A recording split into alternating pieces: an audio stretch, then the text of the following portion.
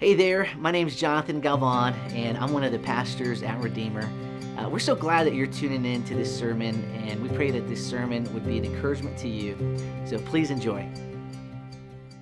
Amen. Good morning. How many of you, this is your first time in this room? Handful of you, awesome. Welcome. Years ago, I'll give you a little brief history of Redeemer. Quite a few years ago when we launched the church, we launched in McGraw, and then very quickly we moved into this building, and we grew from one service to two services, and outgrew that and moved back. But every now and then they resurface the floors, and we're going through the Sermon on the Mount. We preach through the Beatitudes, and if there was a modern day Beatitude, it might say something like this: "Blessed are the flexible, for they shall not be bent out of shape." So thanks for being flexible. Sometimes we just get to flex a little bit, which is something that's just beautiful about the way God's designed the church. The church is not a building, it's not a location, it is a group of people, and we can meet anywhere. And so praise God for that. And praise God, honestly, I think this is just a little gift the Lord gave me of just one last little bit of cool weather and rain. I love cool weather, and so it was a nice little surprise to wake up and be in like the low 40s. Amen? What a great day. I want to invite you, if you have a Bible, turn to Matthew chapter 7. This last few weeks in the Hatch family has been birthday season. We've got a big chunk. 3 of the 5 of us have birthdays within just a few weeks of each other, the end of February on in through March. And so we celebrate a lot of times our boys' birthdays together because they're close. And so what you do as parents is you think and you brainstorm, how can we bless our children? What can we do for them that is good? Because that's what good parents do. They do good things for their kids. What is a good gift we can give? What is a good event we can do? What are some friends we can invite? What is good food we can have? Because that's just at the heart of parents, is wanting to bless and do good for their kids. And that's where Jesus is going in this portion of the Sermon on the Mount. He's just talking about our relationship to God, not just as a father, but as a good father. I mentioned this a few weeks ago, because as I mentioned, we're walking through the Sermon on the Mount when Jesus is preaching, Matthew 5, 6, and 7, and many times he talks about God as Father. So we've talked about this before because this theme is fairly central to truly understanding what the gospel has invited us into, and Jesus goes above and beyond to try to shape our view of God in the Sermon on the Mount. So he talks about God as Father often, which you just can't overestimate how revolutionary that idea was. For hundreds and hundreds of years, no religion, and not even Judaism, had this concept of relating to God as a father. In the Old Testament, He is mentioned as a father just a handful of times, but it's always in relation to the nation, that He is a father to the nation. It's not a personal thing until Jesus comes on the scene, and that seems to be central for His goal, is to try to get us to understand what it means that God is now our Father. Jesus mentions the term 165 times over and over and over and over, and He does so in a personal way. He seems to, and very clearly, talks to God and talks about God as His Father, and He invites us to do the same. And He's going to do this in Matthew 7, really as He is shaping our prayers. And I hope that you're a person that prays, and I hope that if you're not, you're at least curious about how you might learn to pray more, because God has given us that invitation. But what He's going to do is He's going to help fix some of our prayer lives by helping us to see God as a good Father. So if you are in Matthew chapter 7, need some help this morning, tell me that you're ready. All right, one more time. Tell me that you're ready. Matthew chapter 7, verses 7 through 11, Jesus Christ Himself, red letter, Son of God, said it this way. Many of y'all know this. You probably have portions of this memorized. Ask, and it will be given to you. He said that. Seek, and you will find. Knock, and it will be opened to you. For everyone who asks receives, and the one who seeks finds, and to the one who knocks it will be opened. Or which one of you, if his son asks him for bread, will give him a stone? Or if he asks for a fish, will give him a serpent?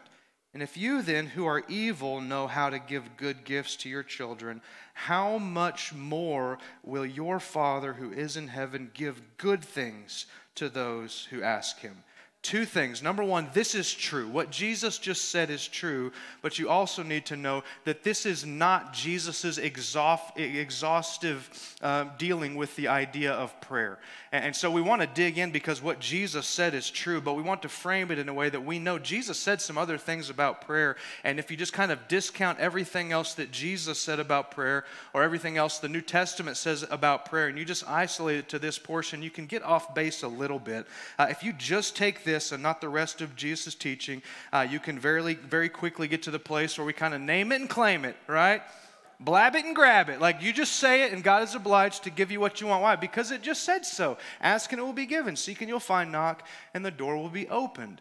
But Jesus himself kind of debunks that with his prayers. Did you know Jesus had some prayers where the Father answered no? He asked in the garden, God, if there's any way, let this cup pass from me, and there was not. So, like, even Jesus didn't get a yes for everything that he prayed. And even in the verb usage, when Jesus says here, when he says ask, that's an ongoing verb. It actually literally means keep on asking. If you ask once and you don't get it, you keep asking, you don't stop asking. Keep seeking, keep knocking. Meaning that be persistent, okay? So what Jesus said here is true, but just as a reminder, you need to know this is not his exhaustive teaching on prayer. But, so there's some things that this text is not saying. It's not saying that we just have a clean list to ask whatever we want, and God has to give us what we ask for. But I would make this case and ask you to ponder this and let it sink down in your heart. What Jesus is actually saying is even more revolutionary than the idea that we will get everything that we want. Because the focus of what Jesus is teaching is unveiling to us that God is our Father and he only gives good things. He is a good dad. He is a good father. And that's so much more revolutionary, what we've been invited into. That's so much better news than if we just get guaranteed for all of our prayer lists to be said yes. So as we walk through this, I want two things for us to learn, and more than that, probably two things for us to take to heart and to put into practice. And those two things are this. Number one, ask, seek, knock. Be bold and faithful in the way that you pray. For the first time, because I've read this probably like many of you, I've read this many, many times in my life. And as I was digging into it this week, those three verbs are really those three invitations that Jesus himself invited us into. He is the one who said, you should ask, you should seek, you should knock. Those kind of came alive to me for the first time this week.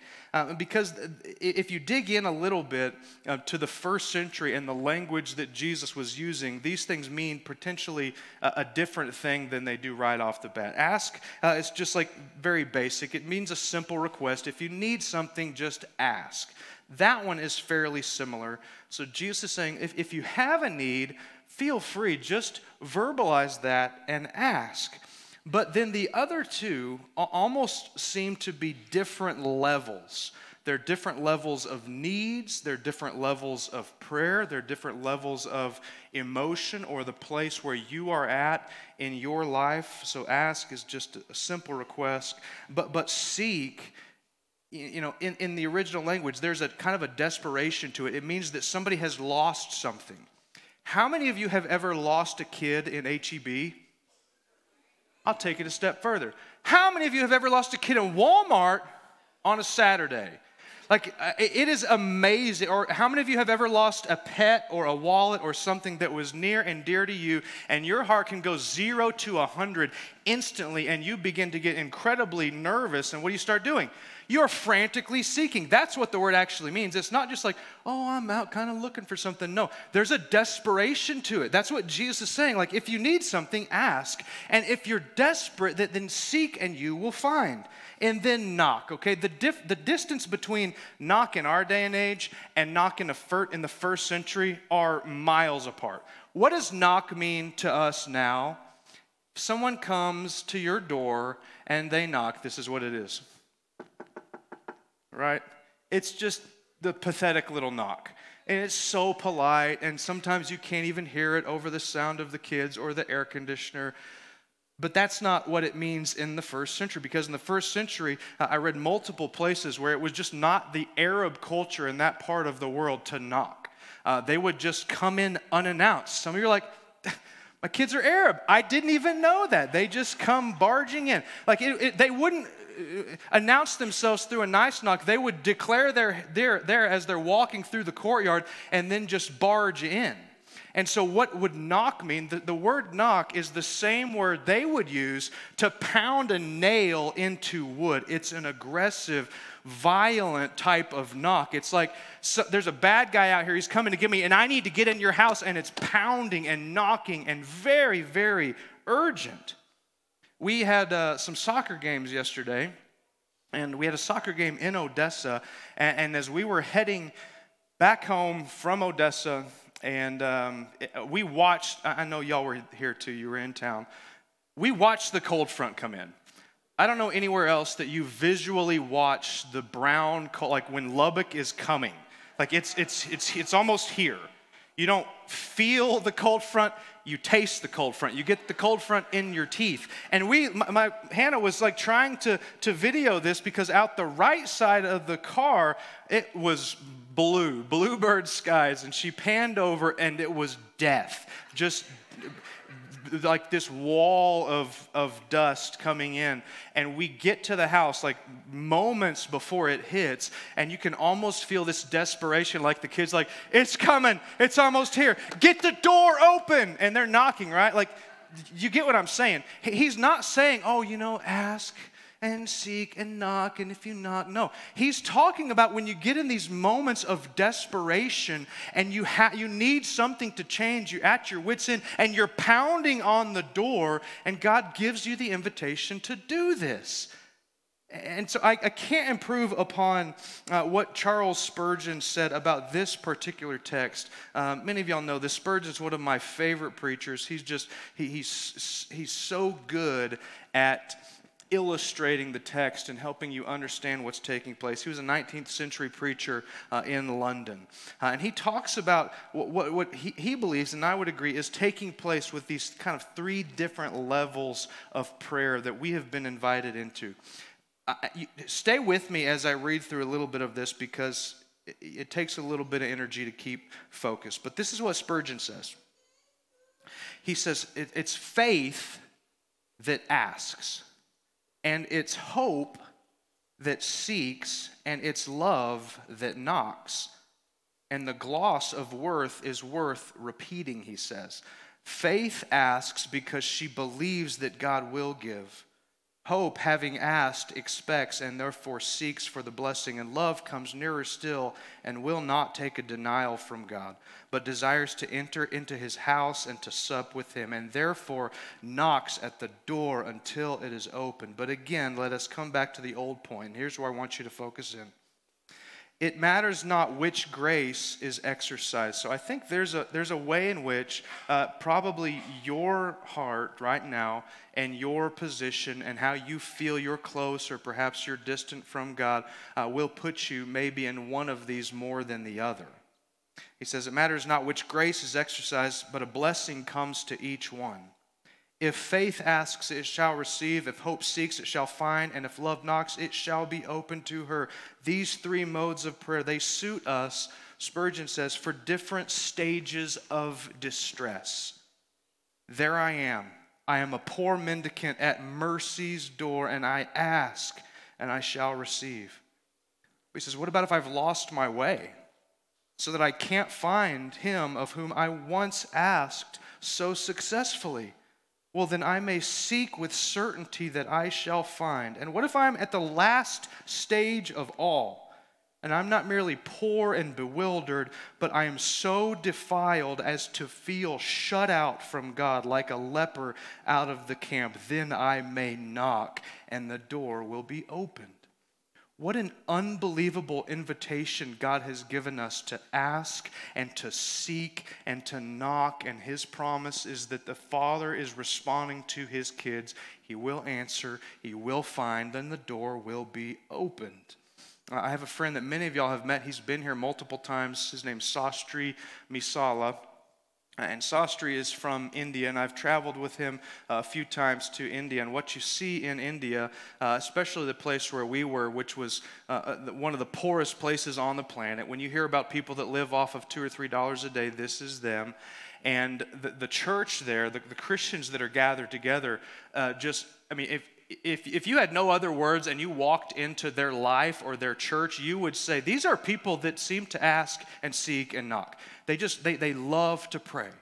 And I remember asking Sastry when I was there, why is it that many times we struggle to pray in the West like you do? And he just simply said, because you don't need to, or at least you don't feel like you need to. Right? Like desperation drives prayer, and we have so much that sometimes we don't ask. Why? Because we don't need anything. We have storage units full of all the extra stuff. Why do we not seek? Because we feel like we don't need much. Why do we not knock? Because we're fairly content. So there's this invitation that we can neglect if we don't recognize how much we truly need. It may not be a financial thing, but I guarantee you at some point in your life this week, there is an incredibly deep need. And so ask, seek, knock. That's the first thing. Jesus himself gave you the permission to do this. And not even the permission to do it, but the promise for the Father's reaction when you do. So the first thing truly to press into you is to convince you to take Jesus at his word and ask. And seek and knock. But then the second thing that I want to invite us into is after we do that, after we get it into our heart that we can ask, we can seek, we can knock, and the Father's going to respond. Number two is to be convinced that the Father only gives good gifts and only the Father gives good gifts. Did y'all catch that? Like a good father, Jesus just said it, he only gives good things, he does not give bad things. And if you have a good thing, it's from him, okay? He only gives good gifts, and only God gives good gifts. I want to talk about this first one first. What God decides to give, if you ask and you seek and you knock, whatever he decides to give you is good.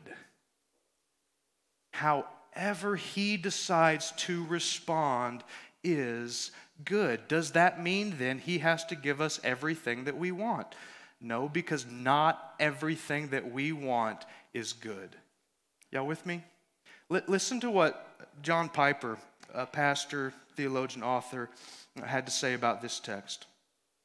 Kind of asking the question about, is Jesus saying that he has to give us everything or that he's only going to give us good things? And he says this, when you pause to consider that God is infinitely strong, and he can do all that he pleases, that he is infinitely righteous, so that he only does what is right, that he is infinitely good, and so that everything he does is perfectly good, that he's infinitely wise, so that he always knows perfectly what is right and good, and that he is infinitely loving, so that in all his strength and righteousness and goodness and wisdom, he raises the eternal joy of his loved ones as high as it can be raised. When you pause to consider this, then the lavish invitations of this God to ask him for good things with the promise that he will give them is unimaginably wonderful.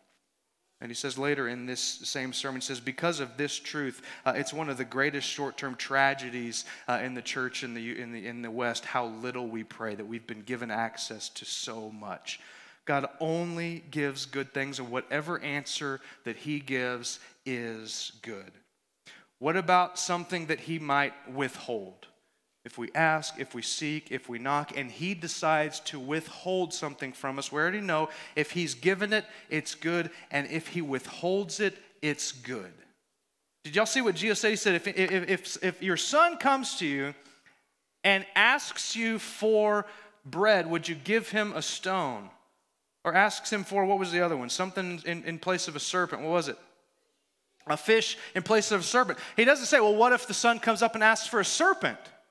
Would he give it to him?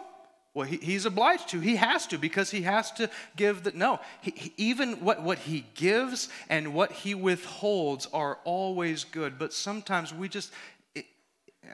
I'm just telling you from my experience, if he withholds something, it's so hard sometimes to know why that is good, because it doesn't compute. It doesn't make sense if he's withheld something that you have prayed and you have asked and you have begged for, and it seems to be that maybe the Father is not loving by not giving you what you want. But if we can trust the heart of God, what he gives is always good, and what he withholds is always good. Your parents in the room, you know you cannot give your kids everything that they ask for and be good. You give them good, and what you withhold is for their good. If you have something good, second thing, it came from the Father. So God gives good things, and what you have that's good has come from him. James makes this very clear. This is Jesus' little brother, half-brother, in James 1:16 and 17. He says, don't be deceived, brothers, meaning like there's a way in which we can believe something that's not true. And perhaps who James was talking to, they were prone to this, but he says, don't be deceived, my beloved brothers. Every good gift, every single good thing that you have in your life, where did it come from? And thank you. Every good and perfect gift came from Jesus, really came from the hand of God the Father. I will accept both. Every good and every perfect gift is from above, coming down from who? From the Father of lights, from whom there is no variation or shadow due to change. Like I desperately want you to ask and to seek and to knock, but sometimes we need to stop and remember like how many good things we already have. How many good things, if we stop just to look through our life and inventory the blessings that we have, maybe we need to hit pause on asking and just start ramping up our thanksgiving a little bit, because every good and perfect gift that we have has been given to us from God the Father. What God gives is good. What God withholds is good. Listen to what John Piper has to say as he continues. He's talking about this idea of why do we struggle so much if we ask for something but the answer is no, and then we can very easily doubt the goodness of God, when that's the moment you've got to trust the heart of your Heavenly Father. He says this. He says, I think the context here is sufficient to answer this question. No, we do not get everything we ask for, and we should not, and we would not want to. The reason Piper says, say we should not is because then we would in effect become God if God did everything we asked him to do. He said we should not be God, God should be God. And the reason I say that we would not want to get everything we ask for is because we would then have to bear the burden of infinite wisdom, which we do not have. We simply don't have the infallibility to decide how every decision will turn out and what the next events in our lives, let alone in history, should be. Spurgeon said it this way: if we can trust the Lord, the Father, with our souls, we need to be able to trust him with our prayers. Ask, seek, and knock, and know that every yes and every no is wrapped in goodness, because that's who the Father is. He is good. Last quote from Spurgeon, he says this, and I've committed this to memory years ago, and it's come into my mind at different moments in my life and difficulties, because isn't that where we're tested the most, to truly trust that God is good, when we don't understand the answer, or when we've asked and seeked and knocked and haven't got the answer that we want? He says, God is too good to be unkind, and he is too wise to be mistaken. And so when you can't trace his hand, you have got to learn to trust his heart. He's like, if we believe the God of the Bible that Jesus is pressing into us, that he's teaching us about, you've got to believe that, like that God, he's too kind to get it, to do, he's too good to do unkind. And he's too wise to make a mistake. And so if you can't trace his hand in what he's doing, then you've got to come to the place where you just simply trust the heart of your Father. If you were to invite my kids, which I wouldn't recommend you do this necessarily, to just say, just tell me about your dad. Tell me about your father. Lord knows what you might get depending on the day. But let's just say they say, well, ruggedly handsome. No, they wouldn't say that. They would say, well, he's 5'9", 5'8" now. 10 years ago, 5'9". 185 pounds, 190. He went to DBU. He grew up in Amarillo. He had dark brown hair until 2020, and now a lot of gray. And just kind of just worked through a lot of true facts and details. He's however many years old. I lose track. And you think okay, now, all those things are true, but does he ever hug you? Do you know him? Do you know what he smells like? When you have a nightmare, does he come in your room and wake you up? When it's your birthday, does he give you a good gift? And when you're scared, does he come in and pray with you? Does he love you enough to correct you and to discipline you? Both of those things are true, but there's a way in which you can know some details about your father and not truly get the blessing of what a father's meant to do. Here's my fear, okay? And this applies probably to a West Texas crowd, and especially a West Texas Reformed crowd, that we love the truth. And I love the truth. That I think there's a temptation for us to just nail it theologically on God as a father and be able to spout all the truth and maybe miss some of the relational, emotional connection that you were designed to have with God the Father. They're so very different. To just be able to say, oh yeah, I know the Father's a third of the Trinity. That is good and that is true and that is necessary. But what Jesus is doing, this expands way beyond just the Sermon on the Mount. In Jesus' life, he's not just, although he is, trying to expose the truth about the Father. In fact, multiple times does Jesus show up and say, if you have seen me, you've seen the Father. I'm here to clear some things up and let you know what the Father is truly like in fact. But he also opens up this relationship that we are supposed to learn God not just as the Father in the facts, but God is the Father that loves his kids and wants to give good things.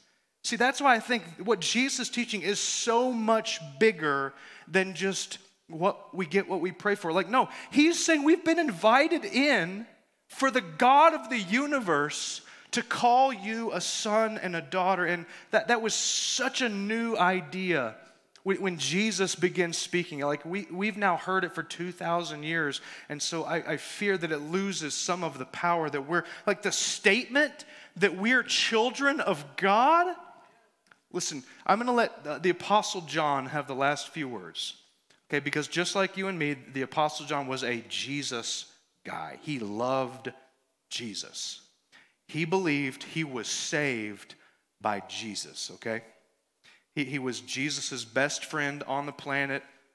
He's often referred to as the disciple who Jesus loved. He loved Jesus, believed he was the Christ, the Messiah, his Savior, but he also knew and never got over. I'll show you in a minute. John never got over not just the fact that Jesus was his Savior, but Jesus came to invite John into the family of God so that John can call God Father. And if you put that lens on and you start working through everything that John wrote, he did not write about God the Father solely in truth terms, but in relational terms. I'll just pick a few, although there's many more. In John 1, one of my favorite chapters in the Bible, where it begins with, in the beginning was the Word was with God, the Word was God. Many of you know that. A few verses down, John says this. He says, he, speaking of Jesus, he was in the world, meaning God was in his own creation. He was in the world, and the world was made through him, yet the world did not know him. Though Jesus was responsible for creating all of the people that existed then, now, forever, they didn't know what they were getting. They had no idea who Jesus actually was. He was in the world was made through him, yet the world did not know him. He came to his own, meaning the Jews, and his own people did not receive him. But to all who did receive him, who believed in his name, like you can almost feel the emotion of John. He's like, he gave the right to become children of God. Can you believe that? Like, that's not just a factual statement. He's like, Jesus came to give you the right to be called children of God, to call God your Father. As Paul would say, to call God your Abba, your daddy, and to pray to him as such, to ask and seek and knock. Why? Because he's a good dad. He's a good father that gives good gifts. John just never seemed to get over that. He's like, we were born not of blood, nor the will of the flesh, nor the will of man, but of God. We were born again. In 1 John chapter 3, he says something similar. See what kind of love the Father has given us, that we should be called the children of God. And so we are. I think you potentially miss out on perhaps one of the biggest blessings in Christianity if we just get the truth of God as Father and don't get the relationship and the feeling and the emotion that comes with it. Are y'all with me?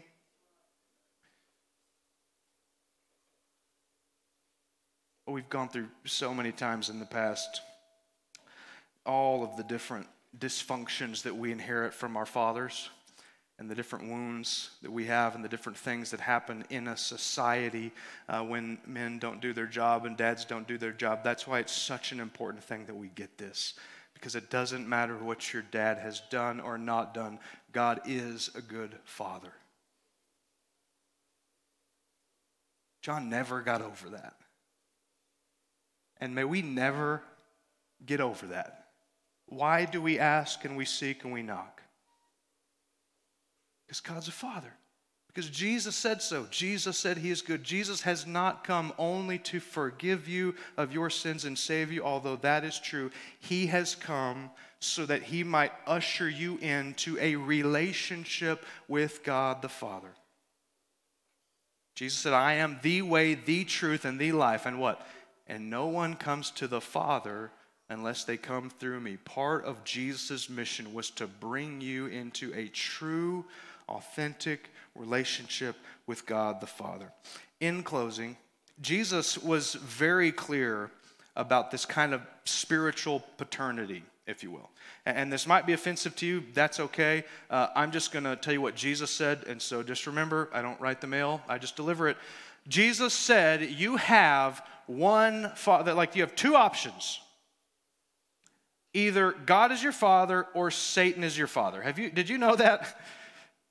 Read the Bible. It's there in John 8 and 1 John 3. John and Jesus both talk about it. He's talking to non-Christians like, you're of your father, the devil. And can we just say, that's bad, okay? If you're not a Christian in some way, shape, or form, Satan is your father. He has influence over your past, present, and future, and you need a new family. Amen? And so God has sent Jesus to help rescue you from this dysfunctional spiritual family lineage and future, and to give you a new dad, a new spiritual dad that loves you, that accepts you, that delights in you, that invites you to ask and seek to knock, that is only good, only does good, only withholds for good. And so listen to what John says in John 6, and I'm done. He's quoting Jesus. Jesus said, all that the Father, I'm telling you, it's littered all through Jesus' statements. He talks about God as Father all the time. All that the Father gives me will come to me, and whoever comes to me, I will never cast out. Some of you, there's such deep father wounds that you're scared to be rejected or cast out because of your past. Jesus is like, no, not with this one. My Father's not like that. For I have come down from heaven not to do my own will, but the will of him who sent me. And Jesus says this, and this is the will of him who sent me, that I should lose nothing of all that he has given me, but I will raise it up the last day. For this is the will of my Father, that everyone who looks on the Son and believes in him should have eternal life, and I will raise him up the last day.